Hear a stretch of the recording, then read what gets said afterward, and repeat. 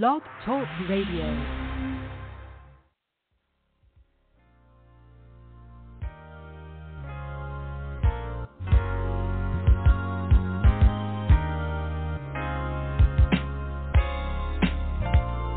You are listening to the Four Persons Podcast. To learn more about what we do, go to our show page at thefourpersons.com and our blog at thefourpersons.net. To call into today's show, the number is 515-602-9655. That number again is 515-602-9655.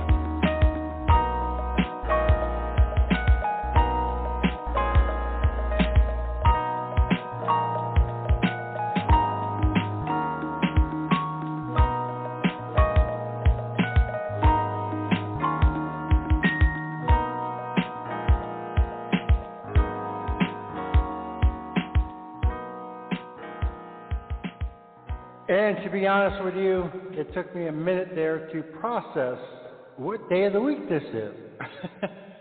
Wow, it's Tuesday, but all the days have been kind of running together for me in kind of a blur lately. So I had to think for a second, what day is this? It's Tuesday. So anyway, happy Tuesday, the 25th of July, 2023. We've got a very special guest tonight. I'm really excited about this show.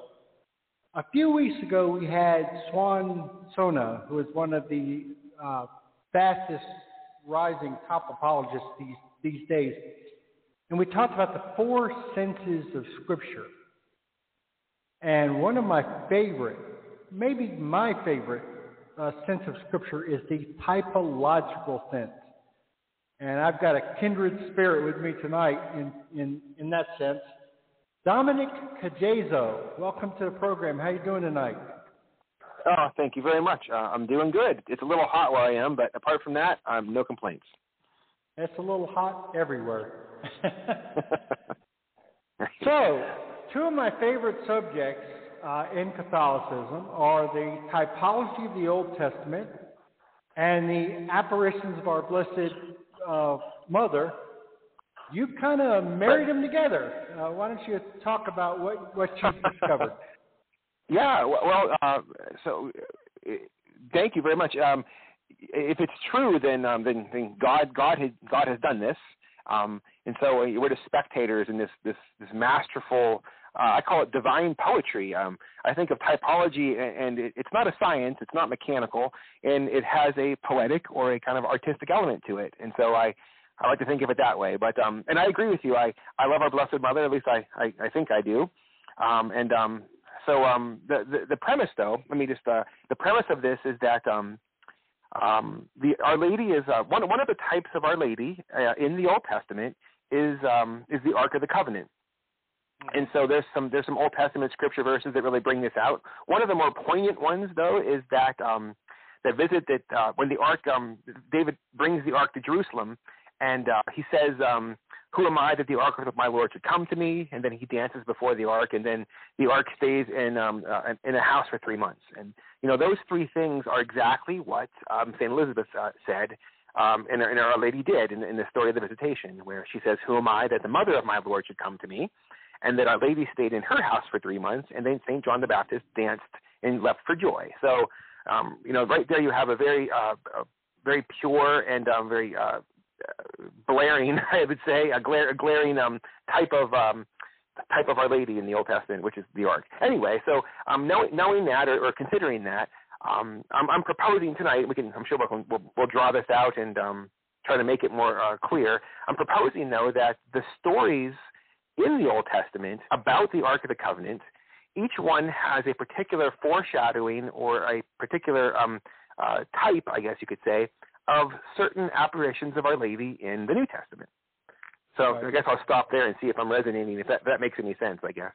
You're making perfect sense. Before you go any further, I want you to tell our audience the name of your book and where they can get it, because you spell this all out in your book, and I will definitely be ordering a copy. Now, I will tell you, full disclosure, I'm going to have to live to be 843 years old to finish all the books that I'm trying to read. But I will get to it, I promise.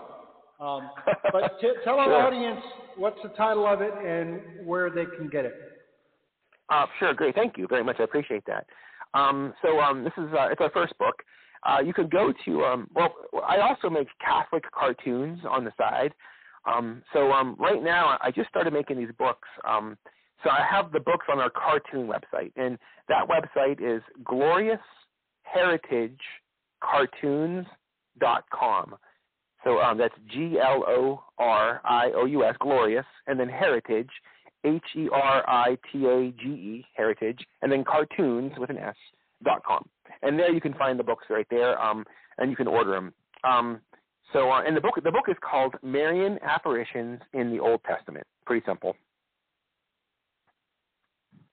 Okay.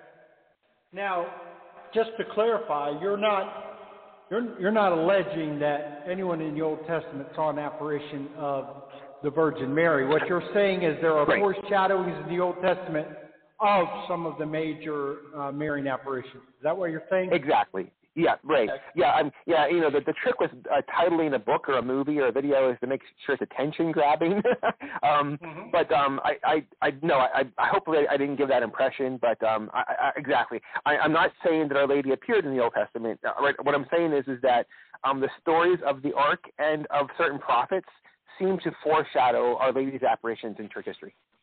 And I will tell you one where I saw that myself. And it was kind of funny. Even before I came across you and came across your book, I saw this particular one myself, and I was wondering if it was going to be one that you were going to bring up. Just before Elijah ascended into into heaven in his famous chariot, he had the famous battle with the prophets of Baal, and that was at the site of Mount Carmel. And I happened to notice that he took his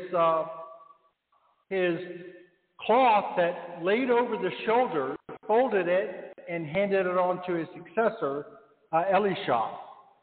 And what a foreshadowing that is of Mount Carmel, Our Lady of Mount Carmel, and her scapular. And that just kind of struck me. It's just something that jumped out at me. And I was wondering if that was one of the ones you were going to point to. No, I haven't. I was crossing out. That same thing crossed my mind a couple of days ago because it was a feast of Our Lady of Mount Carmel. No, it wasn't. I'm sorry. What was the feast of? Maybe I just heard a sermon about that. Anyway, but no, I don't talk about that tonight. But I agree with you, though. I think you're right.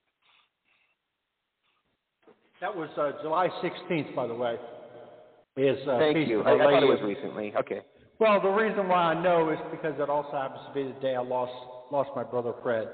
He passed away on that same day. So. Okay. Yeah. All right. Go ahead. Please continue.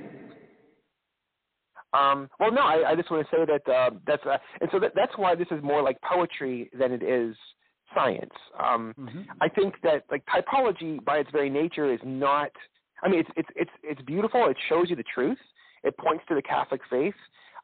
It verifies and validates the faith. But at the same time, it's hard to prove something with typology unless the person's receptive to it. I think that's been my experience. I don't know, but I do love it though. And I think rather than an analogy of poetry, I would draw more like painting, because that's a good one. Yeah, good. Because with painting, the lines are softer.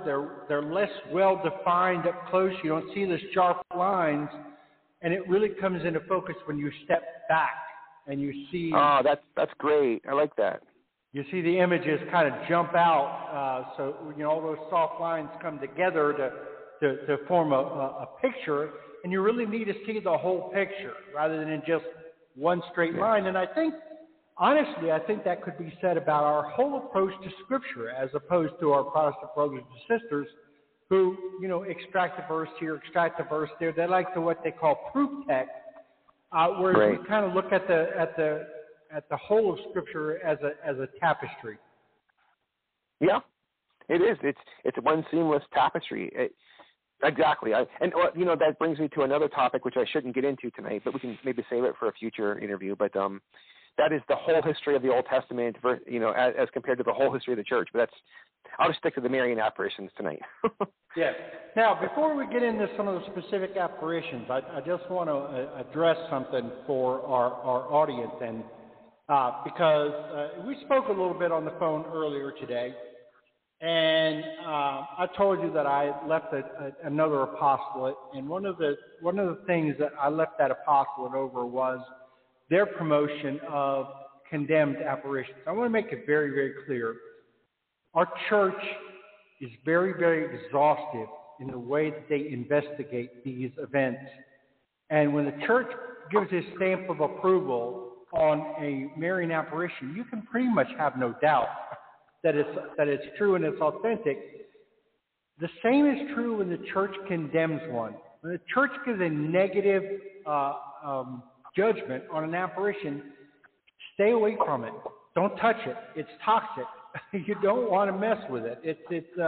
And I'm not going to go into any specific. We agreed that we weren't going to talk about any specific condemned ones tonight. We'll get into that on a later date.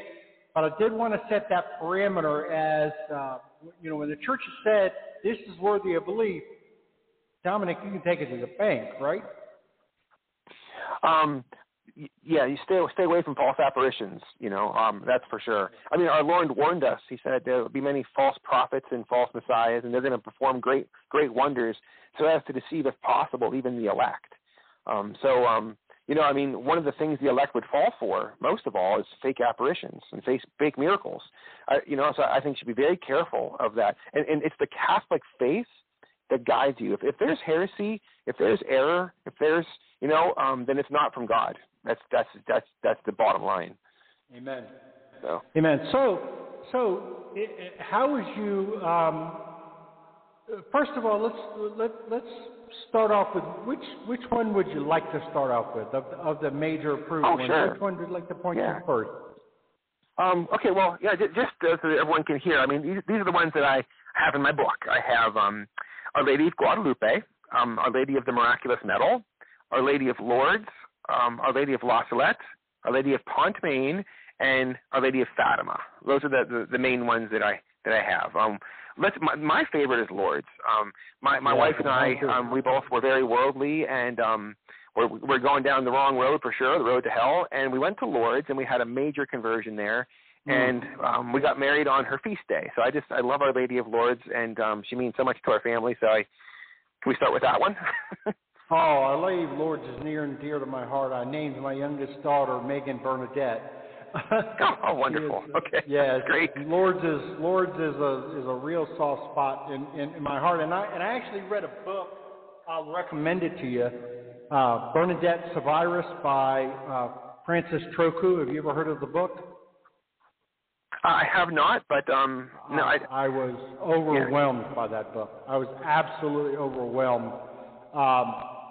I had tremendous admiration for St. Bernadette before reading the book. But once you read the book, then you really understand the depth of her suffering, and the admiration goes up even more. But anyway, I don't want to steal your thunder. Our Lady of Lourdes started in 1858, as I recall. That's right. Yep. 12 years before a very fateful event, which few Catholics know about, and it's called in 1870 was called the spoliation of the Papal States. This is kind of critical to the story that I want to get into with Lourdes, so I should kind of give it. But the Church, the Holy See, was in control of something called the Papal States ever since the time of Pepin in 756. He was the son or the father of Charlemagne. And they gave the papacy this tract of land, almost like all of central Italy, to the Pope. And the Pope and the Holy See ruled over it. They extracted income from it, and they ruled it as a king. And it provided autonomy for the Pope, so he didn't have to receive funding from other kings, and he didn't have to be subject to their pressure because of finances. Anyway, this land was taken away in 1870 by the Freemasons, particularly the very first king of Italy. His name was Victor Emmanuel II. And him and his general, they took all the land away, and the popes after that referred to themselves as prisoners in the Vatican. So Pope Pius IX, Pope Benedict XV, Pope St. Pius X, and Pope Leo XIII. I'm missing one, but anyway, they were called prisoners because they could go out, but under protest they didn't go out. Now, that happened in 1870. Our Lady of Lourdes appeared in 1858. So I know your listeners and yourself clearly know the story of Lourdes, but I just want to highlight the points that are relevant for this parallel. We all know that Our Lady appeared in a cave, in a grotto, right? That I think is very clear. She is also the new Ark of the Covenant. And then she appeared there, like I said, before the taking of the Papal States and before the popes became prisoners. On her last apparition, though, St. Bernadette was there, and Our Lady appeared in the grotto, but this is actually on July 16th. The Feast of Our Lady of Mount Carmel was the last apparition at Lourdes, and Our Lady was in the grotto, but the secular authorities, they barred off the grotto because they didn't want the crazy, kooky Catholics to come and get the Lourdes water, so they barred it off. So St. Bernadette had to see Our Lady from a distance, and she was behind this iron gate. So let's kind of hit the pause button on the story there for a second, and then go to the Old Testament. There's a story in the books of the Maccabees where Jeremiah, the prophet, the Babylonians are coming, and they're going to take over the kingdom of Judah, and they're going to sack Jerusalem, and they're going to bring all of the Jews into exile into Babylon. This is called the transmigration into Babylon, or the Babylonian captivity. So Jeremiah, the prophet, he knows, of course, that they're coming. So he takes the Ark of the Covenant, and he hides it in a cave. And you can find that in 2 Maccabees 2, verses 5 to 7. And then he blocks up the entrance so no one can find the Ark, right? So Protestants think that the Ark was taken by the Babylonians. Catholics know that it's still in a cave somewhere down by eastern Israel. That's the last time it was put into a cave.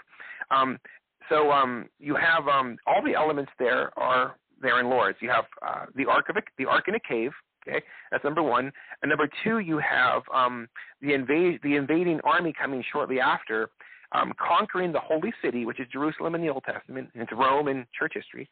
And then the Jews are prisoners in Babylon, and here you have the popes are prisoners in the Vatican. And then you also have the Ark being blocked up and barricaded up in the cave, just like St. Bernadette saw Our Lady on the last apparition barricaded up. So that's pretty neat, I think. And there's a little more to that. Let me add something else to this. This is pretty neat. So at the time that Jeremiah was prophesying in Jerusalem, the prophet Ezekiel was contemporaneous to Jeremiah. He was in Babylon, and he was giving a prophecy at that time about this miraculous spring of water that was going to flow forth from the right side of this temple he was describing. And it was going to bring life and healing to everything it touched. And this is in Ezekiel chapter 47. Wow. And it gives right? Isn't that neat? It gives very specific directions about this water, about what side of the temple it came from, on the east or the west, and this and that and all these things. So I was curious, of course, and I took those descriptions that were listed in Ezekiel, and I tried to apply it to Lourdes. And wouldn't you know it, it describes the same spring. So that's in my book too. Yeah. It's awesome. It's awesome. That is heavy duty. Yeah. So that's Lourdes. There you go. There's the Lourdes one. All right, let's go Fatima. Okay, great. Okay, we'll go to Fatima here. All right. So again, this is I hate to do this, but all your listeners, everyone knows the story of Fatima. But I'm just going to go over October 13th, the day of the miracle of the sun. And as we all know, it was raining heavily that day. Pictures of all the people going out to the grotto, or what's it called, the cova, with their umbrellas in their hand. And they're going there because yep, that's right. Thank you. Okay, and they're going there because they're curious as to if these children are telling the truth. And there's a miracle that's promised that day, so they're going to go and see this miracle that's supposed to happen. And then, of course, we know that the sun descends from the sky and seemingly starts to crash towards the earth. And then sometime during that miracle, the ground all becomes dry. Everyone's amazed because even though it was just saturated wet and it was torrential downpour. I think I know where you're going with this. Right? Okay, right, good. And then, of course, one more little element here is that when Our Lady appears, she appears on that small cloud. That's what they described her. She was standing on a cloud during the apparitions. Okay, so now you go to the prophet Elias, right? So you were just describing this to me just prior to our conversations. But so you have the contest on Mount Carmel.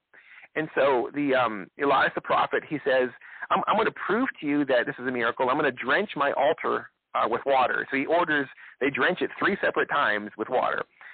Then, of course, he prays, and fire descends from heaven. It consumes the sacrifice. And if you read the words in the Old Testament carefully, it says that and it even licked up the water that was in the trench, the fire, right? So you get the idea that the fire descended, and it also just dried up all the water too, which is amazing. Wow. And then, of course, Elias goes up to the mountaintop, and he sees a small cloud. Remember, he sees a small cloud coming up from the Mediterranean, and then from that cloud comes a torrential downpour. And there was a drought in Israel for 3.5 years, so it was very good they had a torrential downpour. It was the punishment was over, And I should mention also that everyone on the mountain who witnessed that contest between the prophets of Baal and Elias, they all proclaimed after the miracle, he is the true God. The God of Elias is the true God. So, they came to see a miracle, and they saw the miracle, fire descending from heaven. So I don't even think I need to draw the parallels. I think they're evident. Everyone can see immediately the corresponding events, right? So, I mean, it sends goosebumps down my spine, or my arm. But that's really so, and it's kind of interesting because, like I said, I saw the parallels to Mount Carmel, but the parallels to Fatima are there too.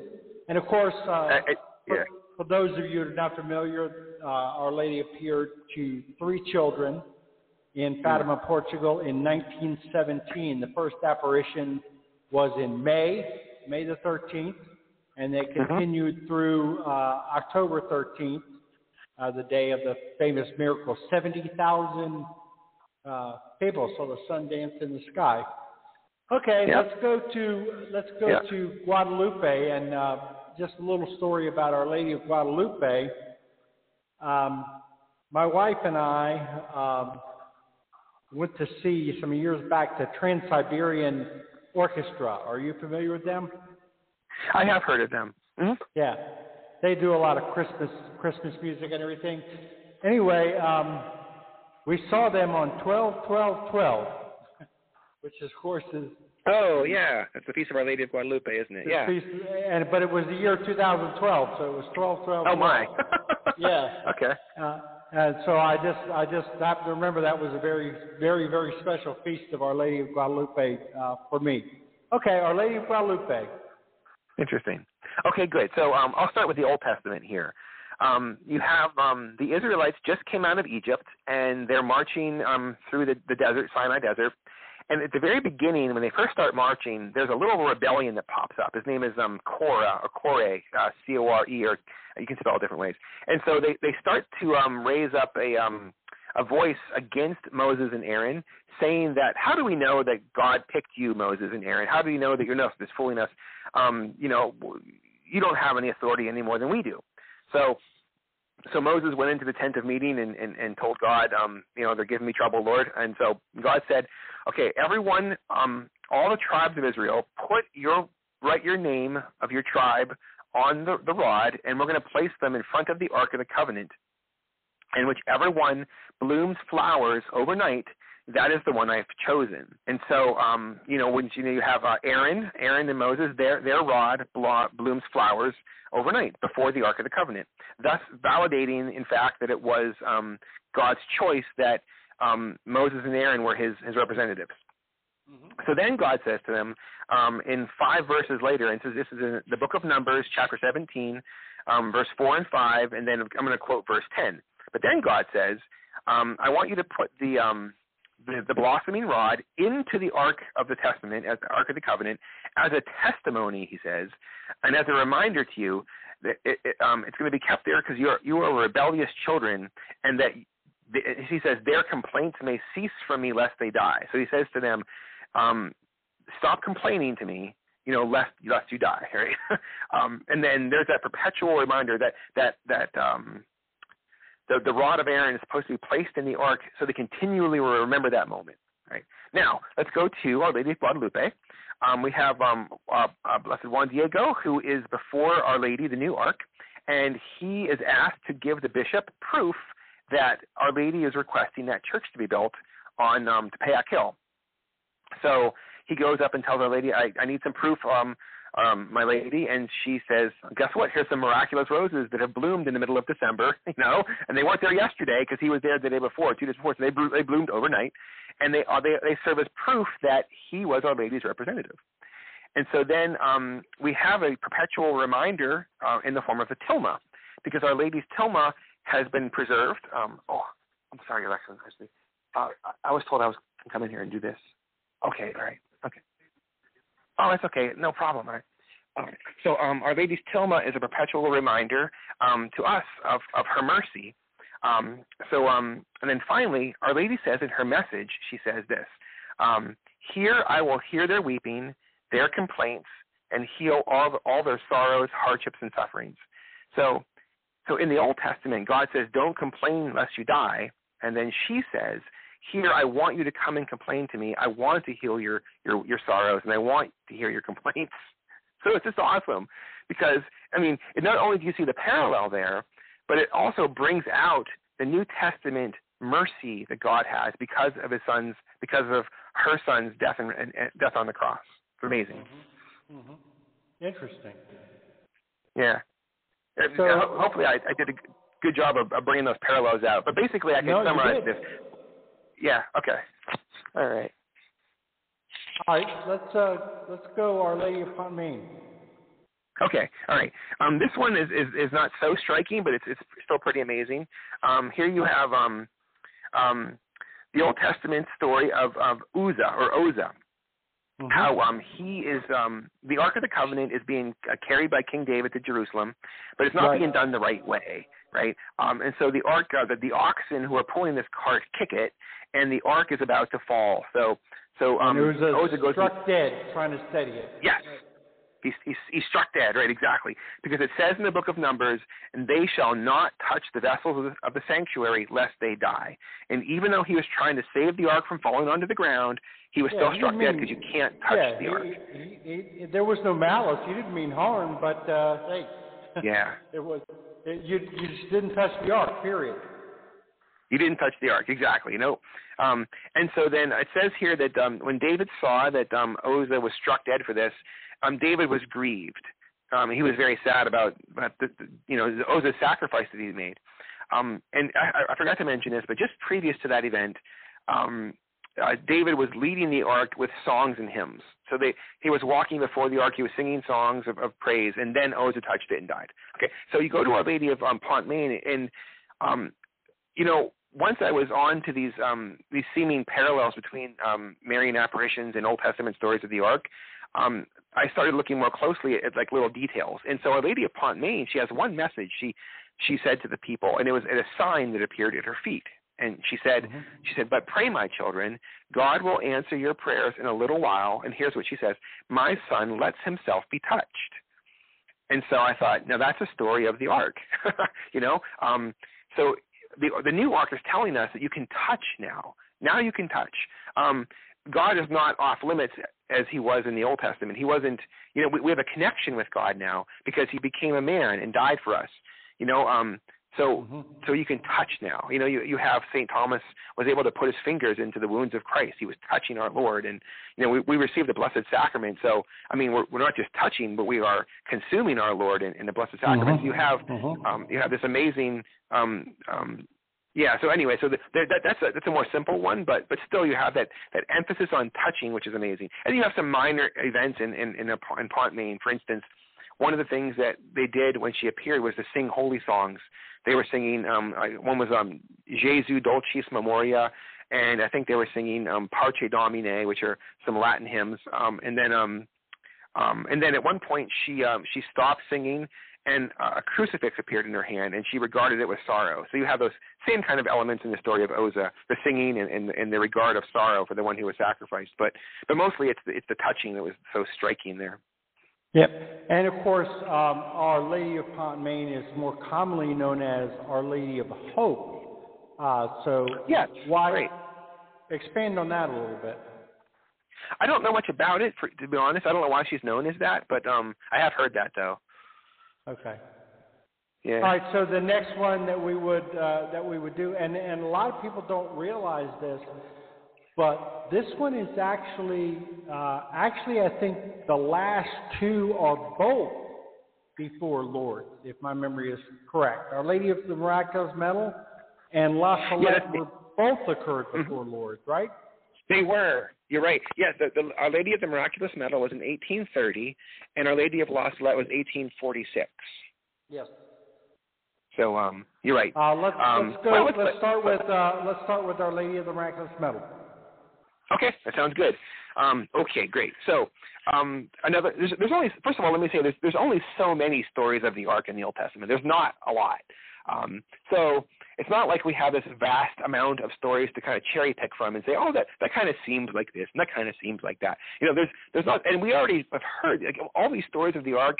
Any Catholic who reads the Bible or is look into their faith would have heard these stories already. So I just want to put that out there because it's one thing to say you have like a big huge batch of stories to pick from and you can find some parallels. But if you have the only stories of the Ark parallel with like the only apparitions of Our Lady, then you have something there, right? So I just want to throw that out there first. But okay, so in the Old Testament story of the Ark and Samuel, Samuel's the little boy who his mother Hannah prays for a child, and God gives her a boy, and she in turn gives the child back to God and says, "I consecrate him to God." And she brought him to the high priest Eli. And he was to serve the high priest.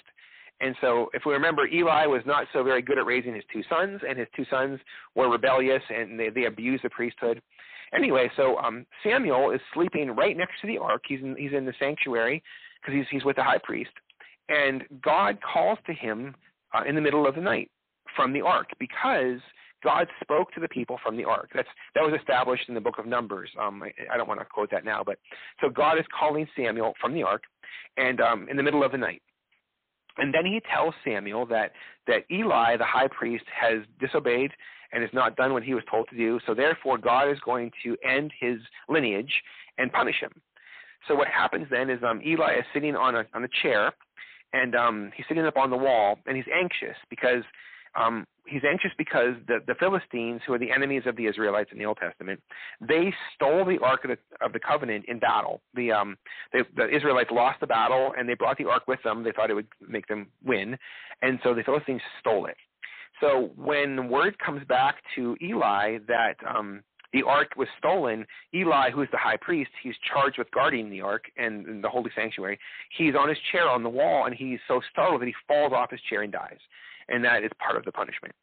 So now the Ark that was stolen by the Philistines is taken into Philistia, and it's brought into their temple, the temple of Dogon, D-O-G-O-N. I hope I'm pronouncing that right.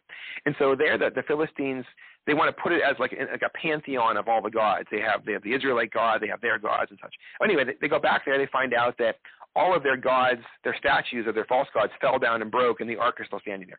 So then they parade the Ark of the Covenant around, and they kind of like do hot potato with it. They put it over here and over there, because everywhere it goes, it brings curses and plagues to the Philistines. And it happens so much that the Philistines finally say, that's enough, we've had it. We're bringing the Ark back to the Israelites. But they don't just give them the Ark by itself. They also, strangely, they cast little medallions of the plagues that they received, and they give them back to the Israelites for some reason. So one of the plagues was the plague of mice, and the other one they actually had hemorrhoids was one of the plagues as well. And they make little metal sculptures of these plagues and they give them back. So so that's a very poignant story of the Ark. Now let's go to Our Lady of the Miraculous Medal. And the very first thing that the story starts out with St. Catherine de Labouré, who was the one who saw Our Lady in 1830. She was a sister in the convent of I can't remember the name. It was St. Vincent de Paul. It was his order. Anyway, so she's sleeping in the convent, and in the middle of the night, a little boy calls her out and says, Catherine, Catherine. And so she follows this little boy's voice in the middle of the night, and she goes to the chapel where Our Lady is waiting. And Our Lady is sitting in the priest's chair, which is strange. I often like to say that Our Lady wasn't tired. She wasn't sitting down and just resting until St. Catherine got there. There's a reason why she's sitting in the priest's chair, but she's in the chair. And then Our Lady goes on to tell her that she's one of the things she says is that the days are evil, terrible things are going to happen in France, and the king's throne will be overturned. And in fact, that very same year, on July 26th, the second French Revolution happened, and they overthrew the King Charles X, and they had their second republic. So there you have the end of another lineage. And of course, we all know that Our Lady of the Miraculous Medal, during that apparition, she told Saint Catherine to have a medal struck of a certain kind. It's the miraculous medal, right? So she gave her something to cast in metal, and that particular medal went all over France, and it became known as the miraculous medal because it caused healings and blessings wherever it went, right? So here you have the ark goes around in the Old Testament, causes curses and plagues, and now the ark's going around causing blessings and healings. Eli was sitting in his chair when he died, and Our Lady went and sat in the priest's chair. Samuel told Eli that his lineage was going to be overturned, and he was going to die, and his sons were going to die. And Our Lady of the Miraculous Medal told St. Catherine that the king's lineage was going to be overturned.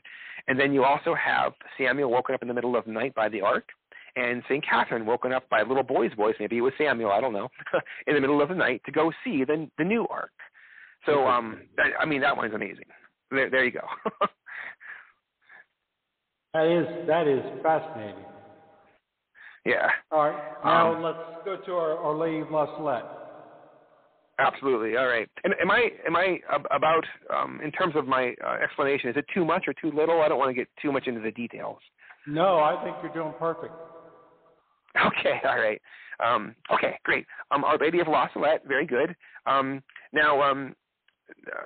We have to go back to that same story that I was telling before about the Babylonians coming to destroy Jerusalem and take all of the Jews captive into Babylon. And so Jeremiah the prophet was he's known as the weeping prophet because he was crying for what he was foretelling was going to happen to his people in his holy city. And there's a verse to kind of elucidate this. It's Jeremiah 13, verse 17. He says, "My soul shall weep in secret for your pride. Weeping it shall weep, and my eyes shall run down the tears, because the flock of the Lord is carried away captive." He's weeping and weeping. And so if you go into the Sistine Chapel and you look up into the ceiling, Michelangelo depicts Jeremiah as crying and weeping. He's got his face in his hand crying. So then he goes on later on. He's trying to get this message out to the rulers of Jerusalem, and they consider him a traitor, and they consider him to be suppressed. His message is to be suppressed because they want to fight the Babylonians. And Jeremiah is saying, "Listen, it's God's punishment. Don't even try." Anyway, and then of course what he prophesies comes true. The Babylonians come and they destroy the temple and Jerusalem and take them into captivity. So here you have Our Lady of Lasalette in 1846, which is shortly before Lourdes, right? But it's only a couple years away from that same event I was talking about earlier, which is the spoliation of the Papal States. And I mean, everyone who knows Lasalette, the imagery is so striking because she's sitting on that rock with her hand in her head in her hands, crying and weeping. That's what she's known for. So, and she's weeping because of the chastisements and of the punishments or the I don't even know if we want to say that, but of the bad events, I guess, or the calamities that are going to befall Christians and the church in particular. So there's a lot of controversy about Our Lady of Lasalette's message, and I'm kind of nervous to wade into it because I don't want to say the wrong thing. But I do know that the children, there was two of them, Melanie and Maximin. They had there's two sides of this, but the French clergy they condemned Melanie's third message about her third claim of what Our Lady's messages were. And so they were actually put on the banned book list. I know that in 1923, I think they were put on the banned book list, so it's kind of serious. But anyway, there was a lot of suppression of the messages, and it's interesting because that is what happened with Jeremiah too. The rulers of Jerusalem didn't want to hear what he had to say, and they put him down a well so he couldn't tell anybody about his prophecies anymore.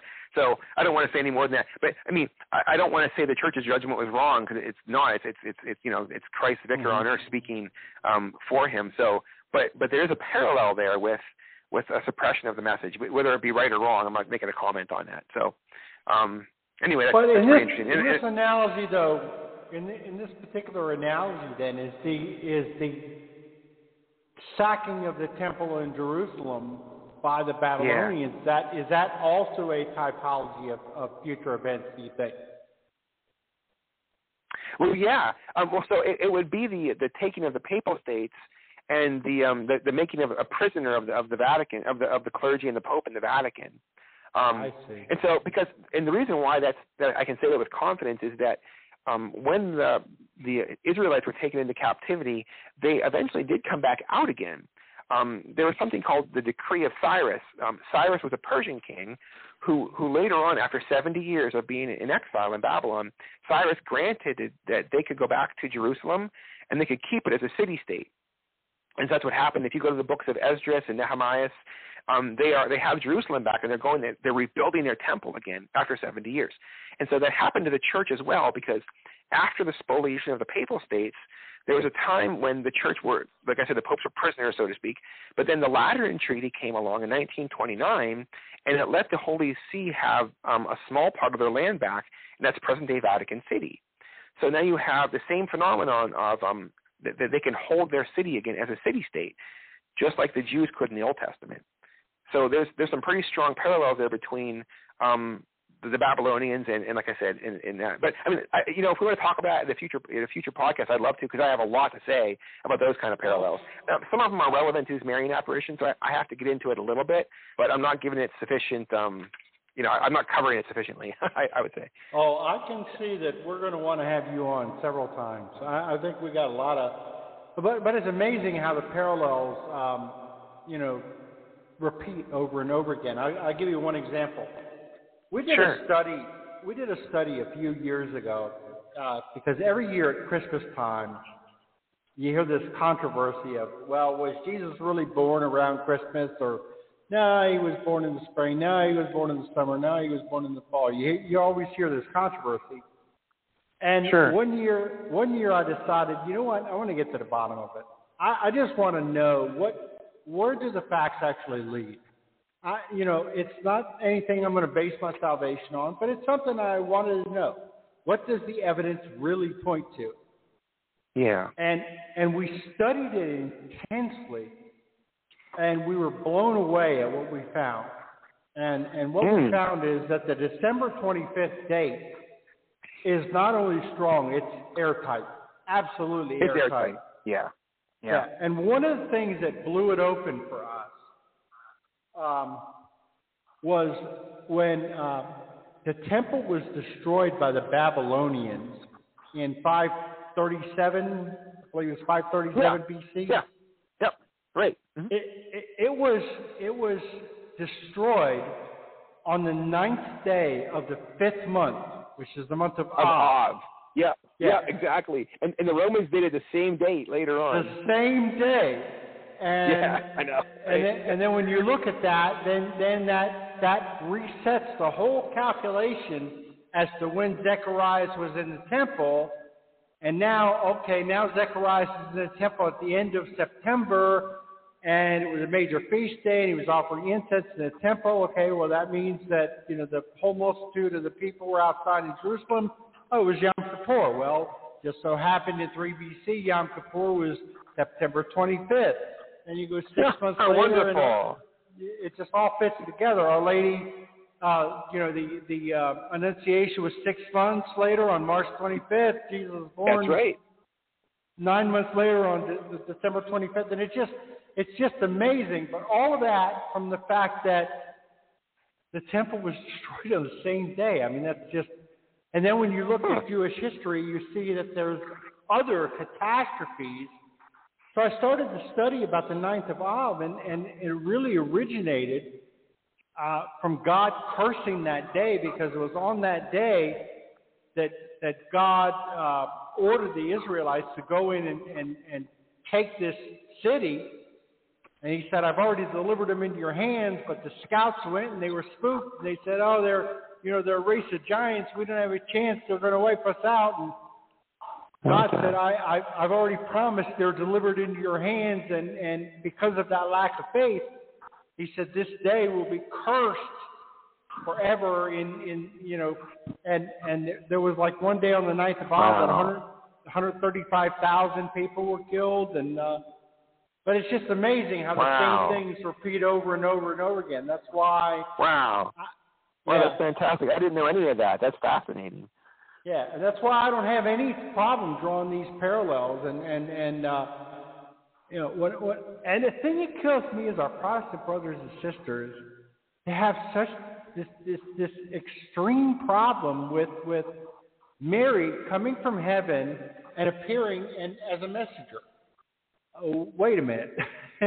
You have no problem with Gabriel doing the same thing.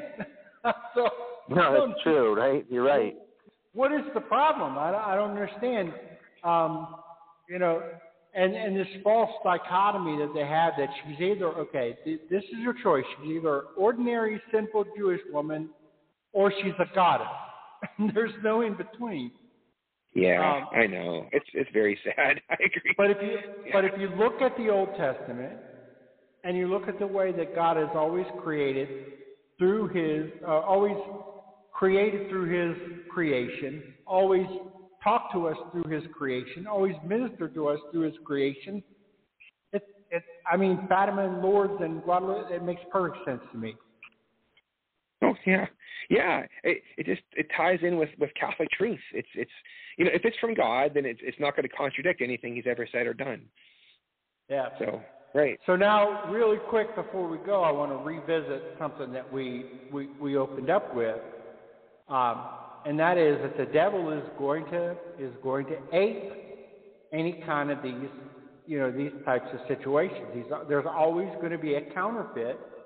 And that's why it's very, very dangerous. Jesus in the New Testament he performed signs and he performed wonders, but he's also the same person that said it is an evil and adulterous generation that seeketh after a sign.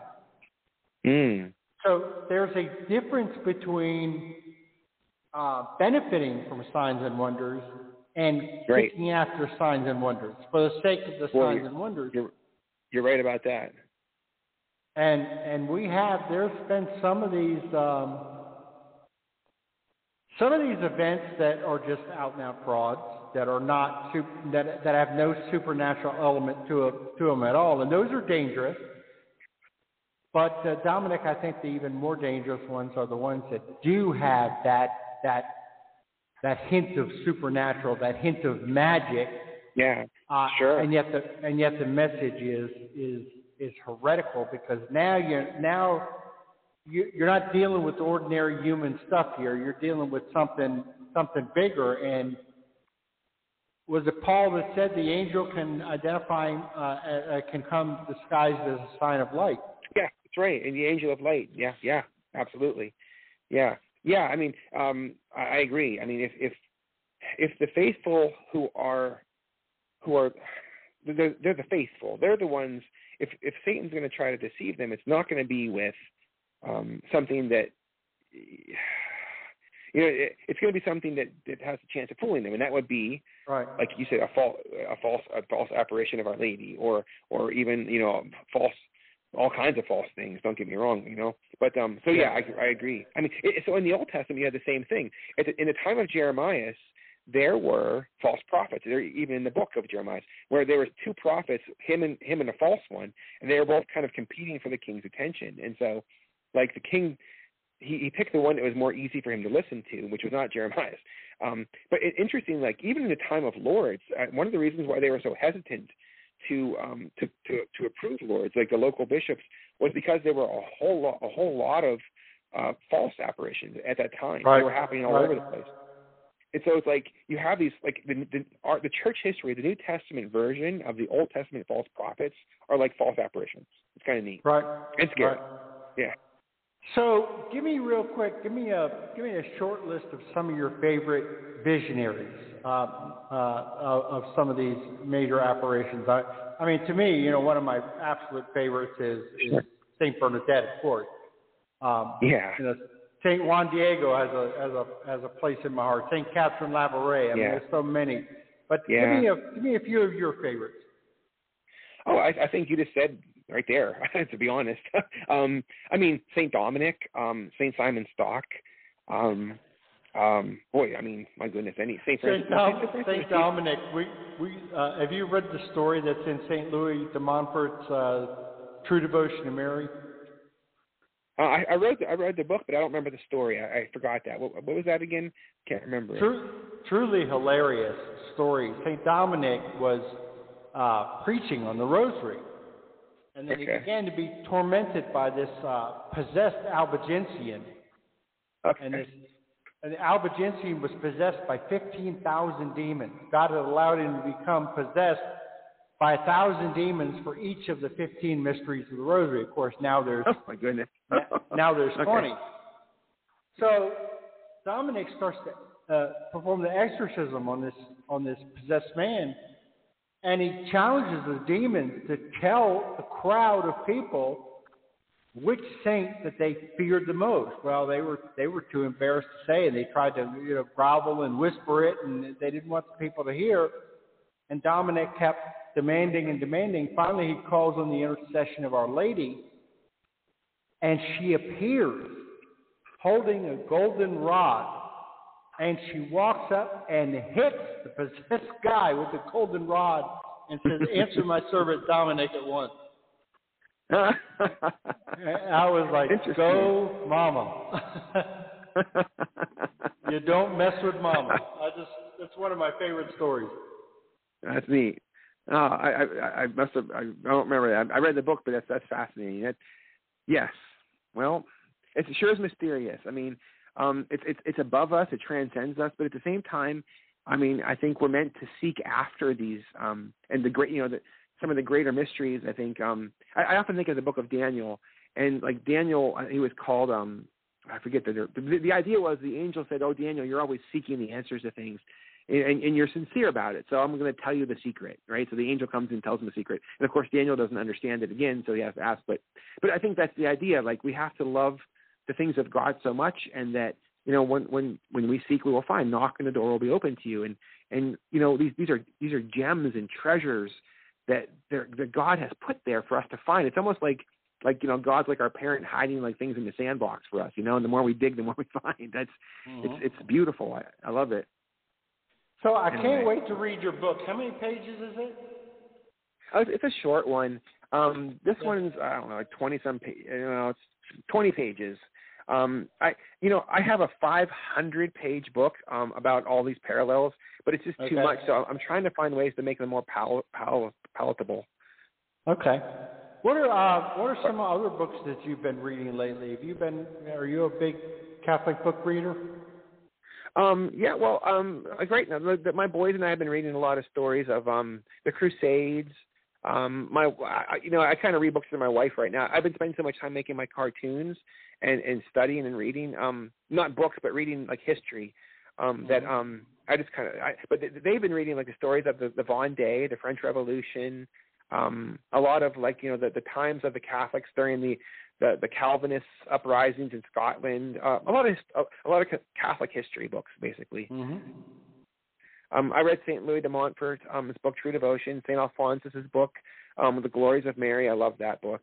Mm-hmm. Let's see now. I'm a little. I should get back on them. We all just need more time. I got 5 boys, and that time's always very precious.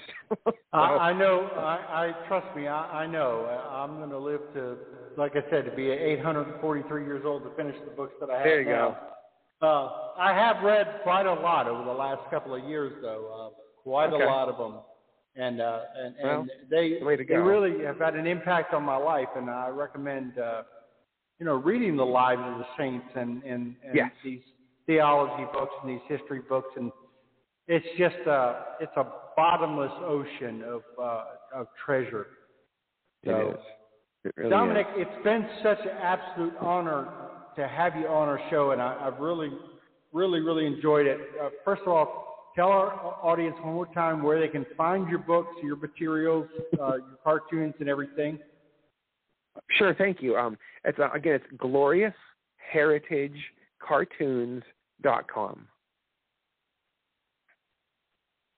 Okay, and if you would you honor us with a closing prayer? Oh, sure. Let's pray the Hail Mary.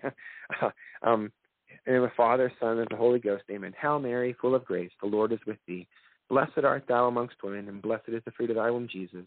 Holy Mary, Mother of God, pray for us sinners now and at the hour of thy death, our death. Amen.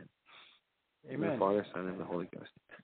Dominic, thank you so much. I can't wait to have you on again. I'm going to order your book and read it, and I can't wait to have you on again soon. Thanks, John. I appreciate it. I do have to go because I'm in a boys' camp, so I need to go take care of my kids. But I thank you for having me on, though. All right. God bless you. You have a wonderful week. Okay, you too. Thank you.